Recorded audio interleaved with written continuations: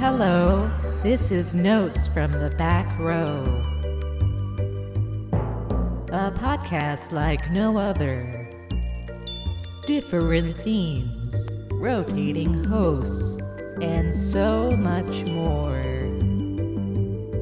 So strap in for a veritable cinematic Coney Island of the mind.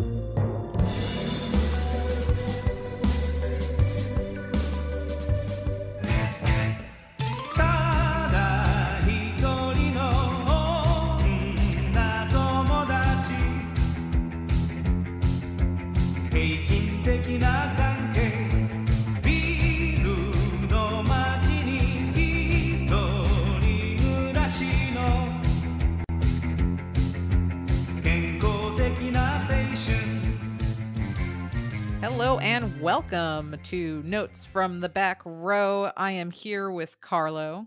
Hey, what's up? And I, meaning Jenna, that's me. And we are here again for another post-anime club. But before we get into the who, what, why, where, when, how of that, I just wanted to direct your attention real quick towards back-row.com. What a site. Would you agree?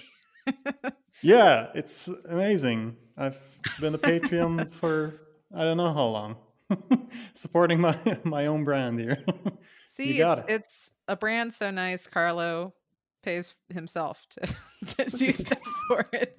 Hey, I don't see any money. It goes towards things Yeah, in my that's true. pocket. And you should join our Patreon, by the way. We have some cool stuff out there. For the podcast, you get a whole week early if you want that. And other things. You get a swag box at the end of the year, depending on what level you buy. So it's pretty dang cool. And we love our Patreons, and they have absolutely kept the lights on. So thank you guys so much. But for now, we are going to be talking Post Anime Club, which is Carlo and I diving into the world of Japanese cinema, a world that we had long ignored, and now we're trying to make up for it by choosing a whole bunch of really cool movies and watching them. And so for this episode, I chose two movies that were both from the 1960s, and the criteria for why I chose them is really just that they look cool. Yeah, I'm with you And there. they're both about like torturing and like death and like horror scenarios Yeah, you chose basically. basically two horror movies, which is an interesting choice coming from you because you don't watch horror movies. I don't. And it's funny because for some reason I don't consider these horror movies, but they 100% are. And the Hmm. only thing that I would say for me personally that probably why my brain brokenly doesn't consider them horror movies is that they don't Hmm. scare me. No, no, but But I they're feel like horrifying and creepy. And if they happened in real life, I'd shit myself. yeah, yeah, for real. Yeah. I don't know, like that's most horror movies that I watch. They're not scary, but then that's me saying that. Maybe that's just I don't know. I've been desensitized. I don't know, maybe. But I do generally just watch old horror movies, which I don't know. Like can you think of an old horror movie you can't watch because you think it's too scary or if you had like a scary experience watching an old horror movie? Like something that is still scary now? Anything with ghosts. Oh, okay. Like what's like an old classic movie with ghosts? What's it? The House on Haunted ghosting Hill? The ghosting of. of. I mean, yeah, there's like the haunting and House on Haunted Hill, like this whole haunted exploitation. I don't know. It's like a couple of movies made there and influenced by mainly the haunting. I feel the original haunting. But is that a scary movie though? Anything where things jump out at you or they use the dark against Hmm. you Yeah. is something that will make me jump. It's been funny in like watching, for Cinema 60, which part of why I sort of even chose these movies is because I had watched one for Cinema 60, but watching some of those movies there, it's amazing what does scare me and what doesn't. Because I'm with you. There's like a degree of like just older filmmaking where you kind of the tropes so well, it's not so Yeah. scary. But like Yeah. when it does scare me, it makes me jump. So I haven't listened to that entire episode, but were those all horror movies that you did for the episode? No, they were just sort of, Oh, okay. so part of the inspiration for this was the fact that in my other life on Cinema 60, which is a podcast I do with Bart about 1960s cinema, we did a whole episode on Japanese new wave cinema in the year 1969. Oh, So okay. it's Yeah, sort of yeah. like the crazy um it's purely Japanese, even though it has very clear influences in 60s cinema. Hmm. But Yeah. it's a lot of really nutty stuff, like really out there filmmaking, and a lot of nudity and weird sexuality, kind of like, torture, pain, fire, kind of, like it Yeah, in that moving sounds into like like Japanese cinema.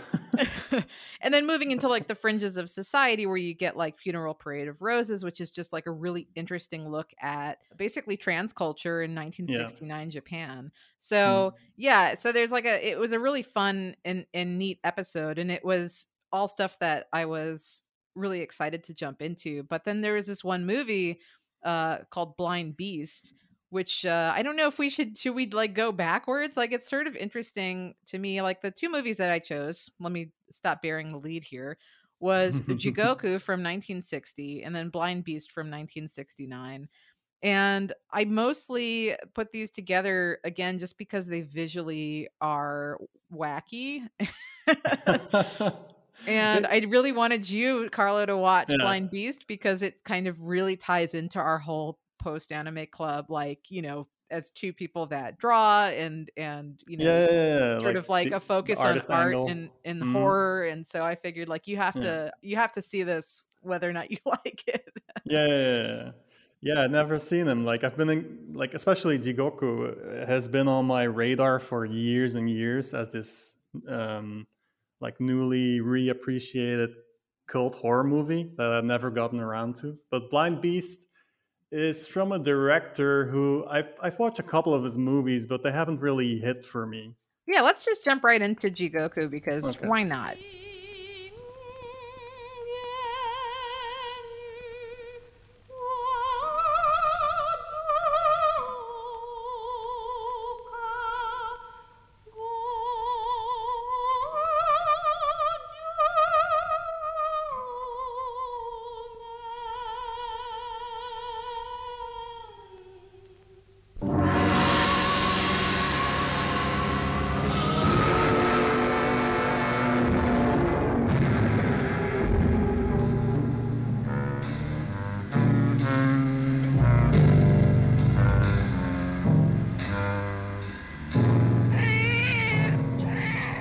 Jigoku, which is directed by Nobuo Nakagawa.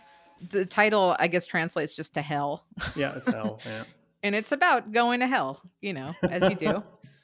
It's If you about lead a good like life. I mean, it's about a guy who's sort of like he has this friend and he sort of leads the main guy astray, and the entire movie you're sort of wondering, is this guy a figment of his imagination or is he like real because other people can see him? But yeah, it builds up to a point where ultimately the main character ends up in hell, Jigoku.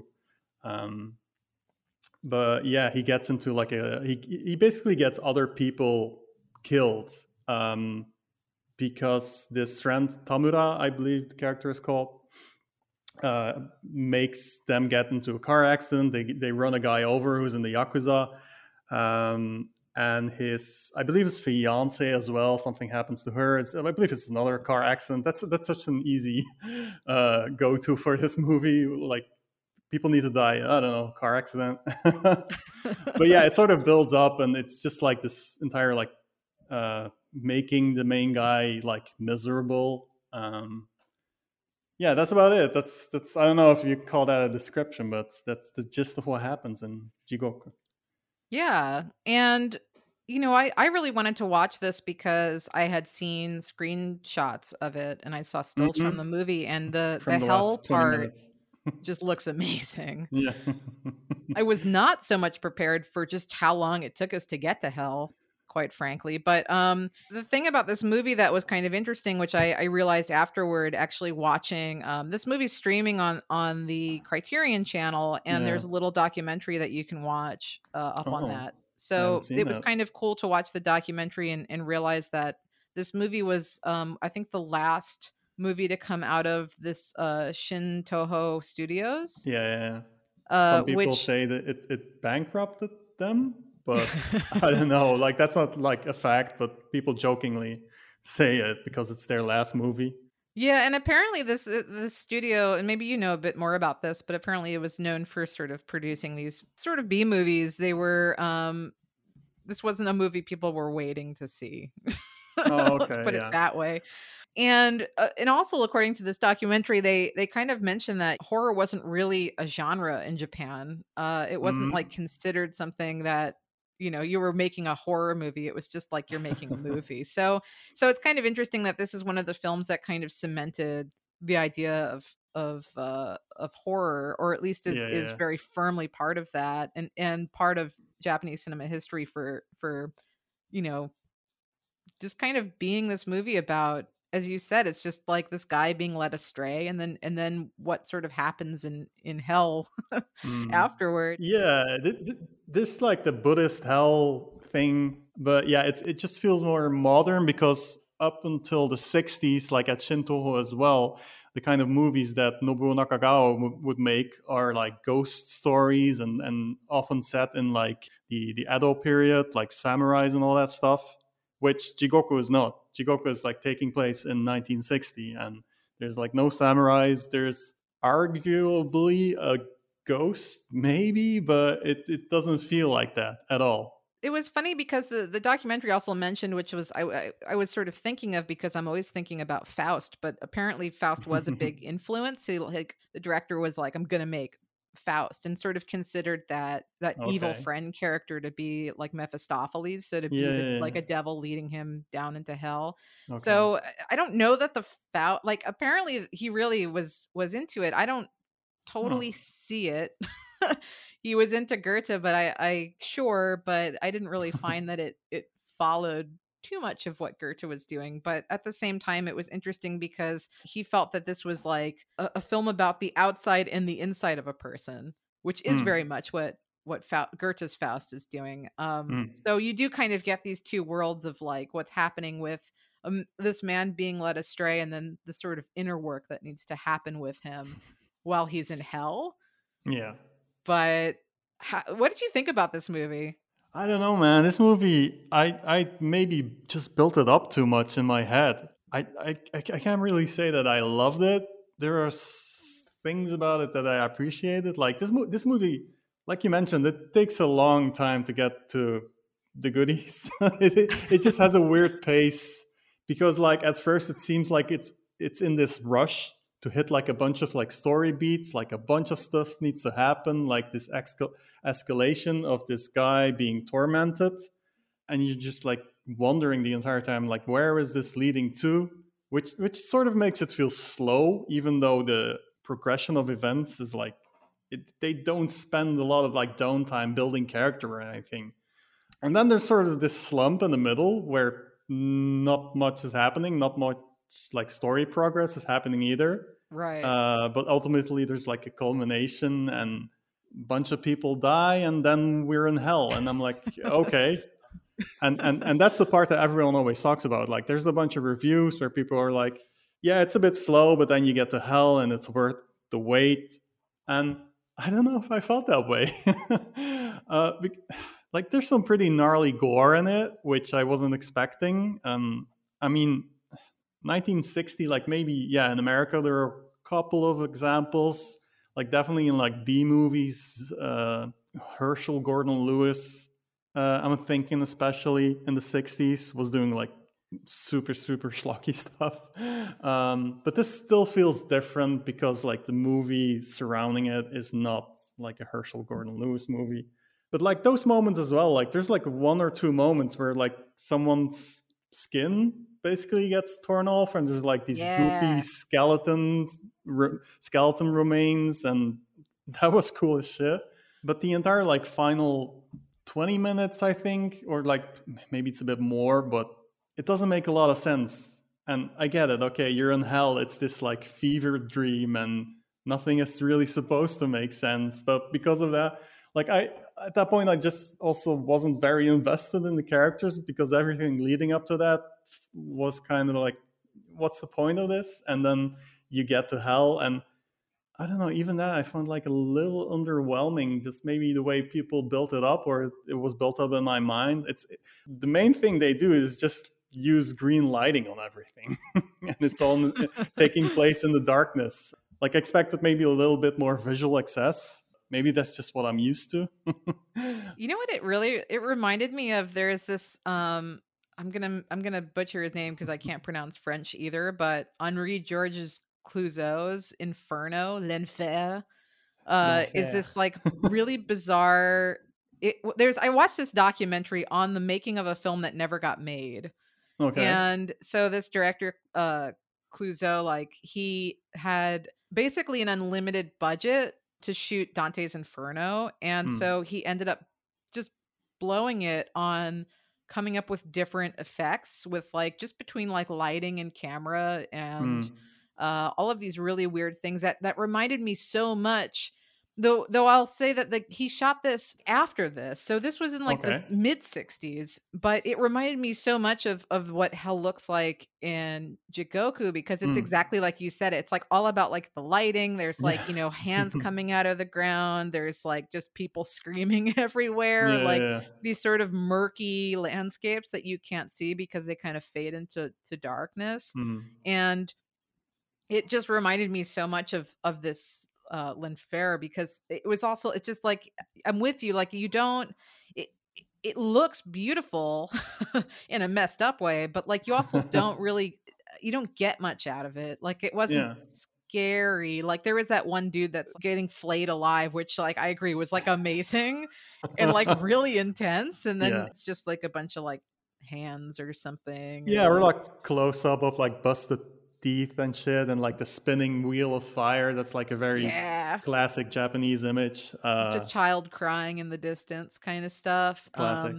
Yeah, so it was definitely interesting. Like I enjoyed watching it. Like Hmm. this was what I had been waiting for and it didn't disappoint so much. But I'm with you. It's Hmm. like sort of weird. It was sort of hollow and I also was a little bit turned off, but and I don't fully get like the lead up to all of this is not only that like Shiro, it's like one thing for him to be a passenger in a car that his friend drives that then kills a man. And they sort of make a point about how the that they kill and like it's like a hidden run is a gangster and Hmm. he's not exactly like an upstanding citizen. So it's not like this and even the friend's like, he's scum, whatever, like sleep it off, like totally Yeah. doesn't care. Yeah. Um Whereas like Shiro's like, I'm about to get married and now this has ruined my life. Yeah. And then it does. Like then everything, every single thing it happens to him that is just only the worst thing in the world. And his wife dies and then he ends up Yeah. like in a weird um Yeah, and his wife dies, and then he meets this other girl in his hometown, which is called Tenjoen, and Tenjoen means heavenly garden, which I nice. found interesting. Like you're in the heavenly garden before you ascend into hell or descend into hell. And then he meets this girl in his hometown, like I said, who's like the splitting image, like it's the same actress. Yeah. And then he falls in love with her, and then I don't know. Should I say it's kind of a spoiler to say, I guess. So, but yeah, there's something weird going on there as well. Yeah, I mean, they just like they take what could have been, and again, it's like if you're gonna even try to do like if this was Gretchen and Faust, even Hmm. Gretchen gets done pretty dirty by Faust, but like not like to this level. There's nothing this nutty. And then Yeah. the other thing was like that weird. There's like a story about. I just found the whole thing very moralistic at the end of the day for a movie Hmm. called Hell that like really indulges once it finally gets you to hell in some Yeah. pretty graphic imagery, especially for 1960. Yeah, It yeah. just Definitely in Japanese cinema, 1960s especially. oh yeah. There's like stuff like Onibaba and Kuroneko from the 60s, but that is very different. There's like some ghostly shenanigans going on, but those movies are in black and white, and they're like even more classical than this. So this it's like, I don't know, balancing on the edge of slightly trashy, slightly schlocky, especially when the gore effects pop up. But yeah, it's just this problem that I have with the movie, I guess, as well. It can pick a lane, sort of. Like, it wants to like indulge in the Yeah. trashy stuff, but it also wants to be taken seriously as a movie. Like it's an artistic movie about going to hell. Well, that was it. His father was the one who, like, they say he's in war and he's like a war hero, but then like when he ends up in hell because Hmm. at like one point he was being bombed and his comrade was dying and he Yeah. wanted a sip of water, but the father took the water instead, and then he, as not being mortally wounded, went on to go live his life, whereas the other guy died in the field. And they were like, and that's why he's in hell. He didn't Yeah, yeah, that has to be it. that Yeah. only that sip of water, and I was like, well, that's kind of fucked, like. It's easy to get into hell. It's way harder to get into heaven. Yeah, I mean, and that's like fine, like I guess not everyone needs to be in heaven, but that felt like a little bit much. Rude. Yeah. There's the whole tainted fish part of that village. I don't know, everyone's just pretty wicked, so. Yeah. Yeah, I'm with you. It was weird. It wasn't what I was expecting, but the hell looks great. Let's go. Yeah, it sounds great.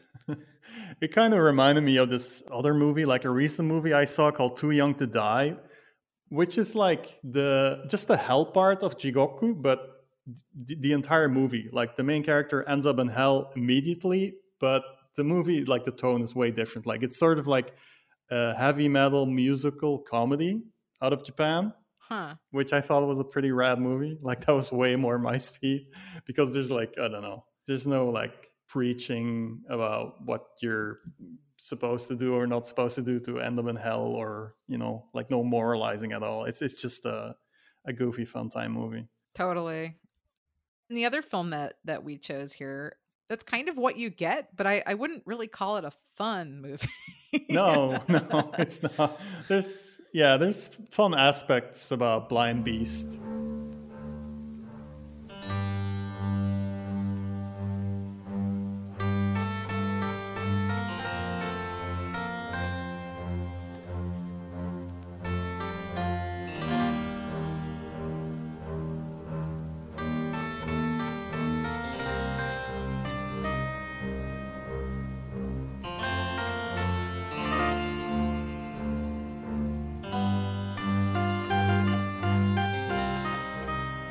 Much in the way that are in Jigoku, like visually. Like these movies like are pretty neat as if you look at them as like art installations, I guess. Yeah. Like set design and conceptually visual concepts.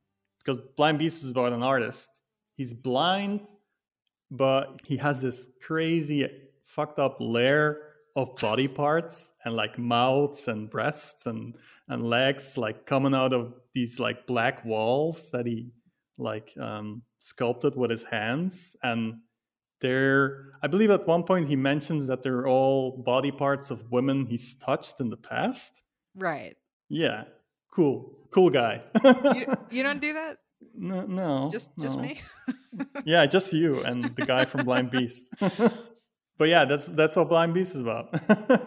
It is, and then he kidnaps a model who he Yeah. finds in a art installation because there's a statue of her. He becomes obsessed, and then he Oh yeah.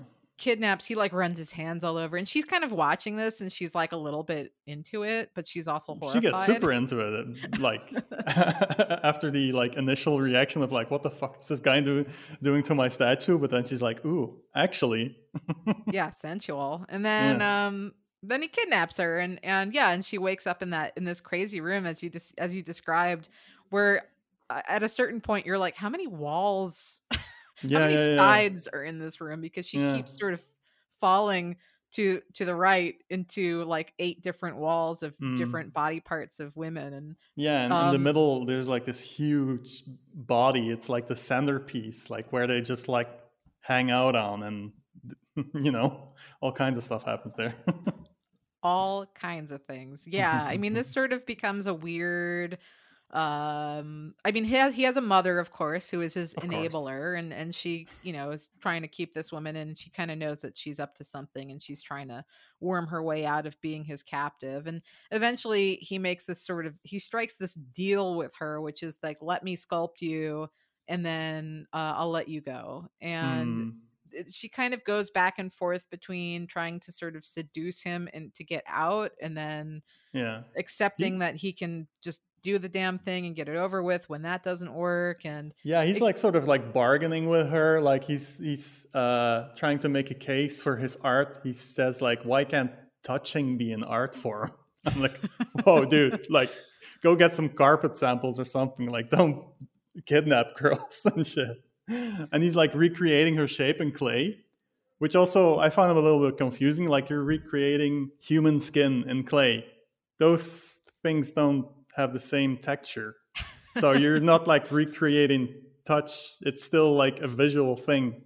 How does that translate to other people experiencing said texture? It's like what you're doing doesn't really add up, but sure, you know. you just have to take another toke and Oh, makes okay, sense. yeah, that's what I was failing to do. Yeah. And I don't this is another one where it's like I to talk about it is only to just spoil it, and we have to get to a certain point. Like she goes full on Stockholm syndrome, and Hmm. just like it literally is just one of these movies where he rapes her and then she's like, oh, it is love. Like, Yeah, she's it's like, just one you're, of those you're films. awful, but I've come to love you, and Right, she because she just gets raped gives up, I repeatedly. guess. Yeah. Yeah, yeah. And then she starts to go blind herself because she says, "My eyes have atrophied because we've been in the dark this whole time."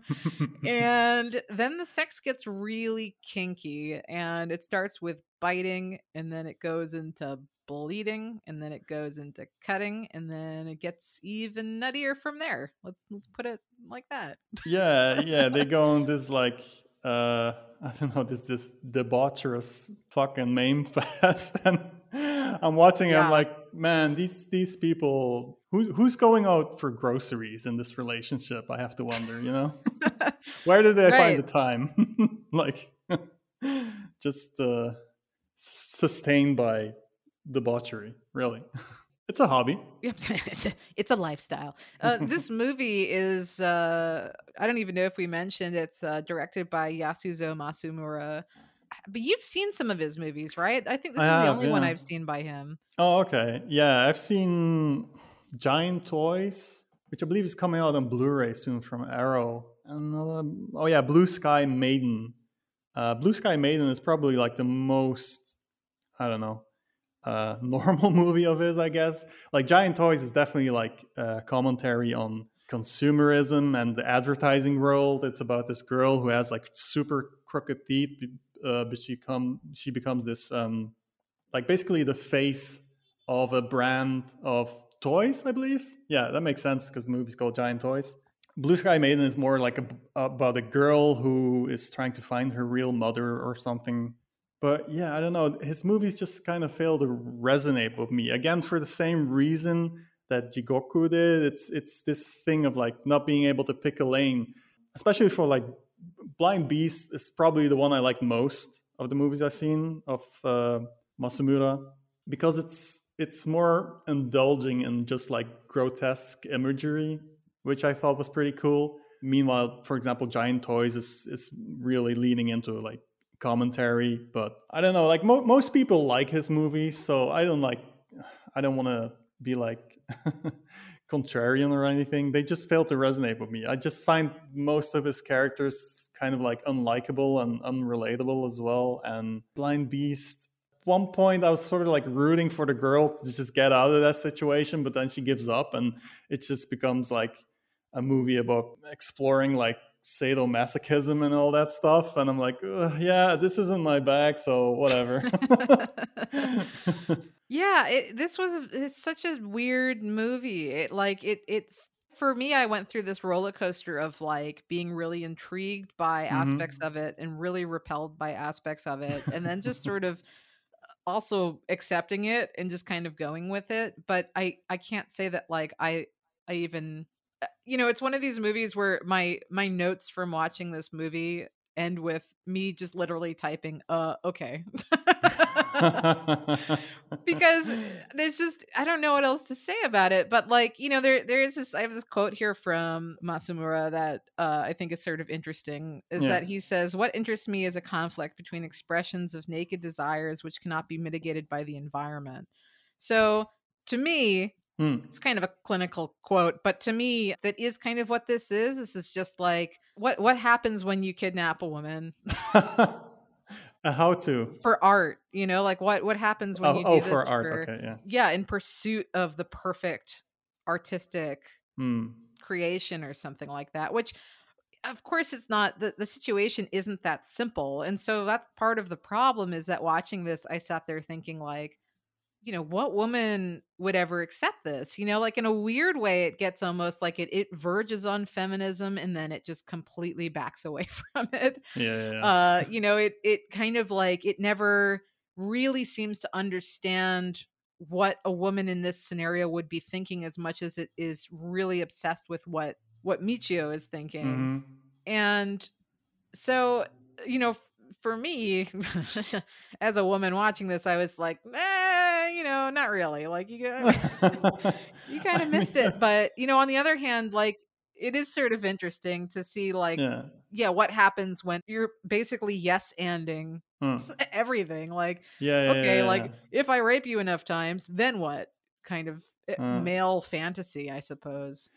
Yeah, tends to be a bit of an issue with not just Japanese movies, obviously, but there's like more examples I can think of, like especially during this era, like the '60s and the '70s, especially as well. Like a lot of like exploitation cinema, even like the female prisoner scorpion movies have aspects of that.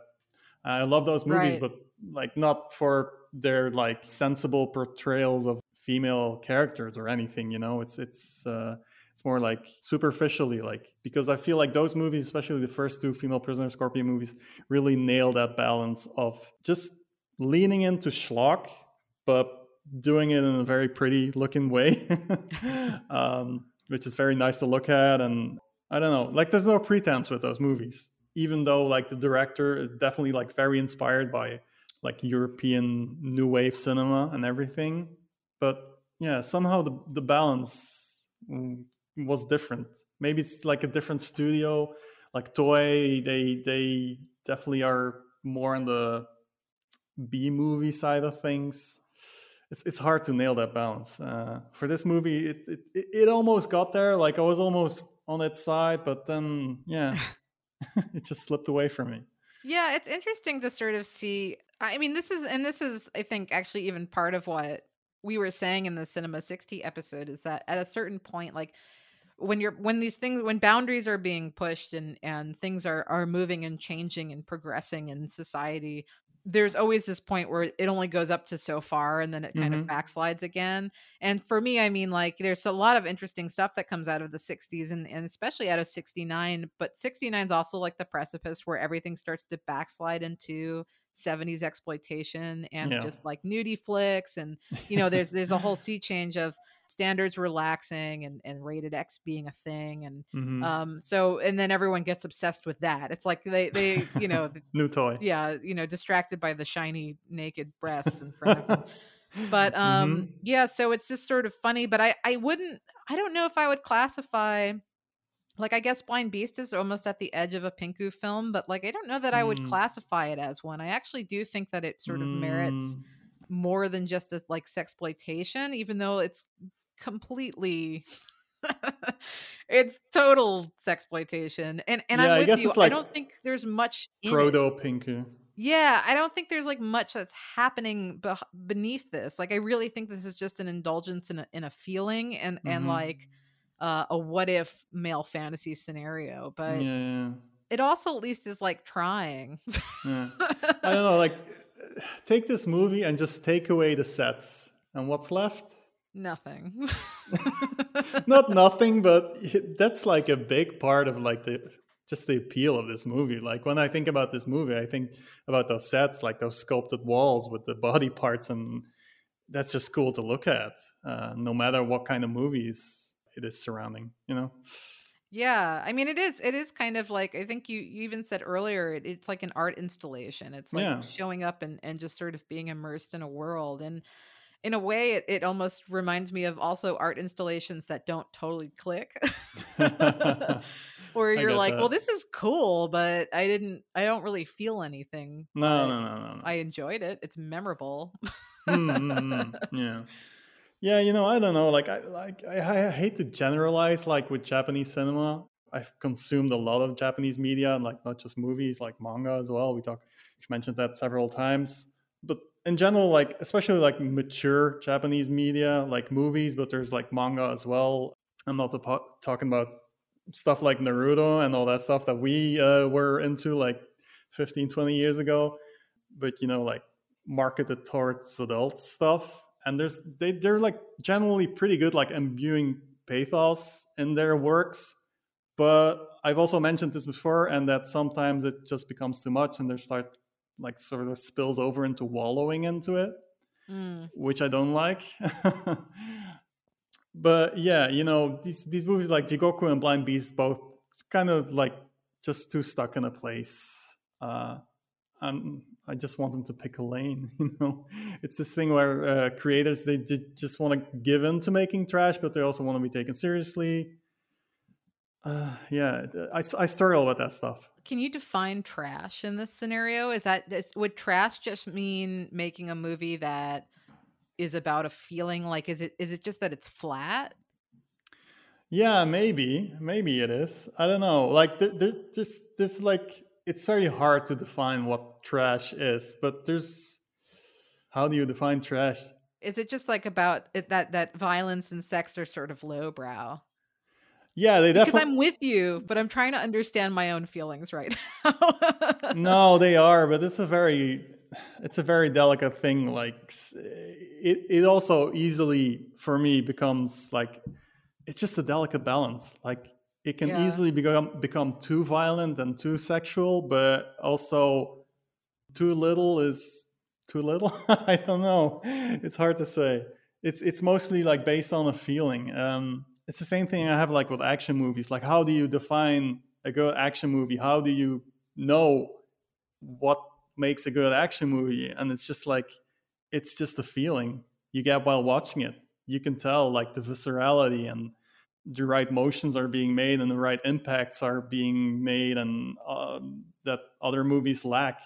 And with this as well, like I guess they're just like ultimately it's just trying to be too artsy, and it gets a little too abstract at the end to be like real trash. Like real trash doesn't make any pretense about like there's obviously like visual metaphors even in trashy movies, but they bother way less with that. It's Yeah. it's it's definitely more flat and more one dimensional, but it sort of like trades that in for more visual access and more like superficial appeal, I guess, in the end. Mm. And I feel like when a movie isn't really appealing to me on an intellectual level or an artistic level, or it's like it's not enough, then I want the visual access. Then I want the movie to move me on an instinctual level almost. And Yeah. both of these movies, Blind Beast and Jigoku, are stuck in the middle of like they're not doing one and they're not doing the other either. So that's why it's for me they lack the qualities of proper cinema, whatever that is. But they're also just not trashy enough. Mm. Sometimes I can enjoy stuff that falls in the middle, but even that wasn't happening for me. Like I can't explain it any other way. But Yeah, I kind of wonder if maybe part of the problem is that neither of these feel based in, like, I want to say reality, but that's not really my problem. It's like it could have been sci-fi; it wouldn't have mattered. Like yeah, they don't feel relatable in any kind of way, in like any no, sort of no, human way. Like no, with no, Blind Beast, I think that if the woman, if the Aki, the model, mm, if we had gotten into her head and understood her more, because her fear is relatable, but it's yeah, also, of course, she got kidnapped by a weirdo freak, yeah, of yeah, course. And yet the movie kind of veers more into, as mentioned, like it veers into his head, it veers into the sculptor's head. And And I guess for someone out there that's very relatable, but obviously, like I would guess for the majority of people, like we're not really fantasizing about kidnapping women and like keeping them in our basement forever. So it's a little less intriguing to me. Mm. And, it's also like weirdly specific with his, like, with the sort of Freudian overbearing mother figure and all of that. And then with Jigoku, it's kind of like, everything is just so terrible. Like it goes from, It's miserable, really. yeah, it goes from like, everything's perfect to everything is awful in such a quick way that you don't really have time to process any of the No. horribleness. And so you kind of lose that emotional impact that I Yeah, think could have that's maybe mattered more in the end, no, it's because at the true. end you're just excited to be in hell. Yeah, yeah, exactly. That's what I mentioned. Like the pace of Jigoku, like it's okay to like start slow if there's a payoff. Like Right. invest some time in the things that matter, other than getting to these like story beats. Like, okay, this person dies, this person dies. It's all just like, yeah, I don't know, like stacking up miserable bite-sized experiences for the main character to justify his descent into hell. But yeah, I don't know. Yeah, I mean, it has to be something like a little bit more than that, I guess. Yeah, Like, I mean, it's true. that's fine, but if you really want me to feel something, or just be Or honest just and go say, straight to hell, like in the right, first minute, and just spend the entire movie there. exactly. Be honest with yourself. Realize that all you want to do is the hell sequence, Yeah, and just do it. Like because I'm yeah. sure that would have been a better film. And even with Blind Beast, like I actually really I like the ending of it, Hmm. but it could have come a lot quicker. And it's not Yeah, even. It's only an hour and a half, that movie, yeah. but Like hour 20 minutes, even, I believe. yeah, it's Hmm. so I don't know. Maybe that's what it is. It's like a lack of emotional honesty from the filmmaker. Yeah, it's absolutely that. Yeah, and I don't know. I feel like in schlock and like trashy movies, obviously not always. There's like exceptions, but I feel those are some of the most honest movies you can make because you're like Hmm. not pretending to be anything but, which I really resonate with. And like horror movies, I started looking at like Japanese horror movies that I really like, and honestly, they're kind of far and few between. There's a couple, but in general, most of them sort of go back to exploring like sexual perversions. Maybe I'm just kind of boring that way, but that doesn't do it for me. Like, I always find that stuff icky kind of easily, like there's some stuff in Jigoku that I'm not going to talk about because it's a spoiler. And then there's like basically S&M and Blind Beast. And I'm like, that's so Japanese to like pick those kind of things and make that like part of the shock value of the movies. It's always that kind of stuff. Yeah, I mean, and that's always like a challenge watching an older film where sometimes like the point maybe of the film is not that there's only one point of any film, but that the film focuses a bunch on breaking down some like dealing with an uptight society that of course Yeah, yeah, yeah. we watching now have to kind of remind ourselves continually of like actually this is subversive to even show this, or this No, is that's true. That's true. and the stuff in both of these honestly is still I would say pretty shocking even for today when it like lets itself go and Yeah, yeah, really yeah. goes for it. But yeah, it's not like it's not something I haven't seen before, which feels like kind of a fucked up thing to admit, but Yeah, I mean, it's I don't know. It's like, how am I looking at these movies? Am I looking at them objectively or subjectively? But like, I can only do one thing, really, if I'm being honest with myself. And then I just land at exploring the sexual perversion stuff. I'm like, I don't know. This is not. Uh, yeah, the it's not. sculptures felt more exciting to me in that way. Like Yeah, yeah. that That's felt that's more that's fresh and cool. interesting and weird. Like That's and I cool. would love to be on that set. Yeah, yeah, yeah. That's cool stuff. Because I don't know. I guess because we're like both artistic minded, and that's why that stuff will appeal to us and will stick with us. But it's even more disturbing, to be surrounded by like these disembodied body Mm-hmm. parts Yeah, yeah, yeah. everywhere. It's like to me that's more visually arresting than like a naked woman being tortured or something like. Yeah, I did like the part, I guess, at the end with like the limbs falling off. The the Yeah. sculpture. That was kind Yeah. of cool. Yeah. Like it's a way of showing something without showing something, you know, working around your limitations in an artistic way. That was pretty cool. Like I'm not Totally. gonna get into the details of what happens because, you know, it's at the end of the movie. Yeah, it's like the So- last 5 minutes. Yeah, exactly. But I don't know. I think people should check both of these movies out, honestly, if they're interested. But yeah, they're you know, temper your expectations, I suppose. Yeah, I mean, you should watch every movie. True. So, you know, might as well watch these as well. I don't know. No, for real. Like, if you're interested in Japanese cinema, you're probably gonna watch these movies, or they will already be on your radar. So, you know, might as well. I don't regret watching them, especially like Jigoku. I'm glad I finally watched it, even if it didn't live up to what I had built up in my head. I'm just glad to check that mark. Right. As for Blind Beasts, like Yasuzo Masamura, I'm not very inclined to check out a fourth movie of his unless someone's like, no, this one's different and it's someone I trust, then I might. But otherwise, yeah, I don't know. Like when you watch 3 movies from the same director and they all kind of leave you hanging. Right. Yeah, I don't know. I would say that you should watch both of these movies just so that you can tell other people that you watch them, because it will sound much crazier than it is to watch them. Yeah, you can give like a summary of the movies and they'll go like, what the fuck? And Yeah. you'll get sound some real cred. cool. Yeah. Then you'll explain where you heard about these movies. And you'll Right. say, Notes from the Back Row, Post Anime Club. Then you'll be even cooler. Silence. I can't snap again. I always try.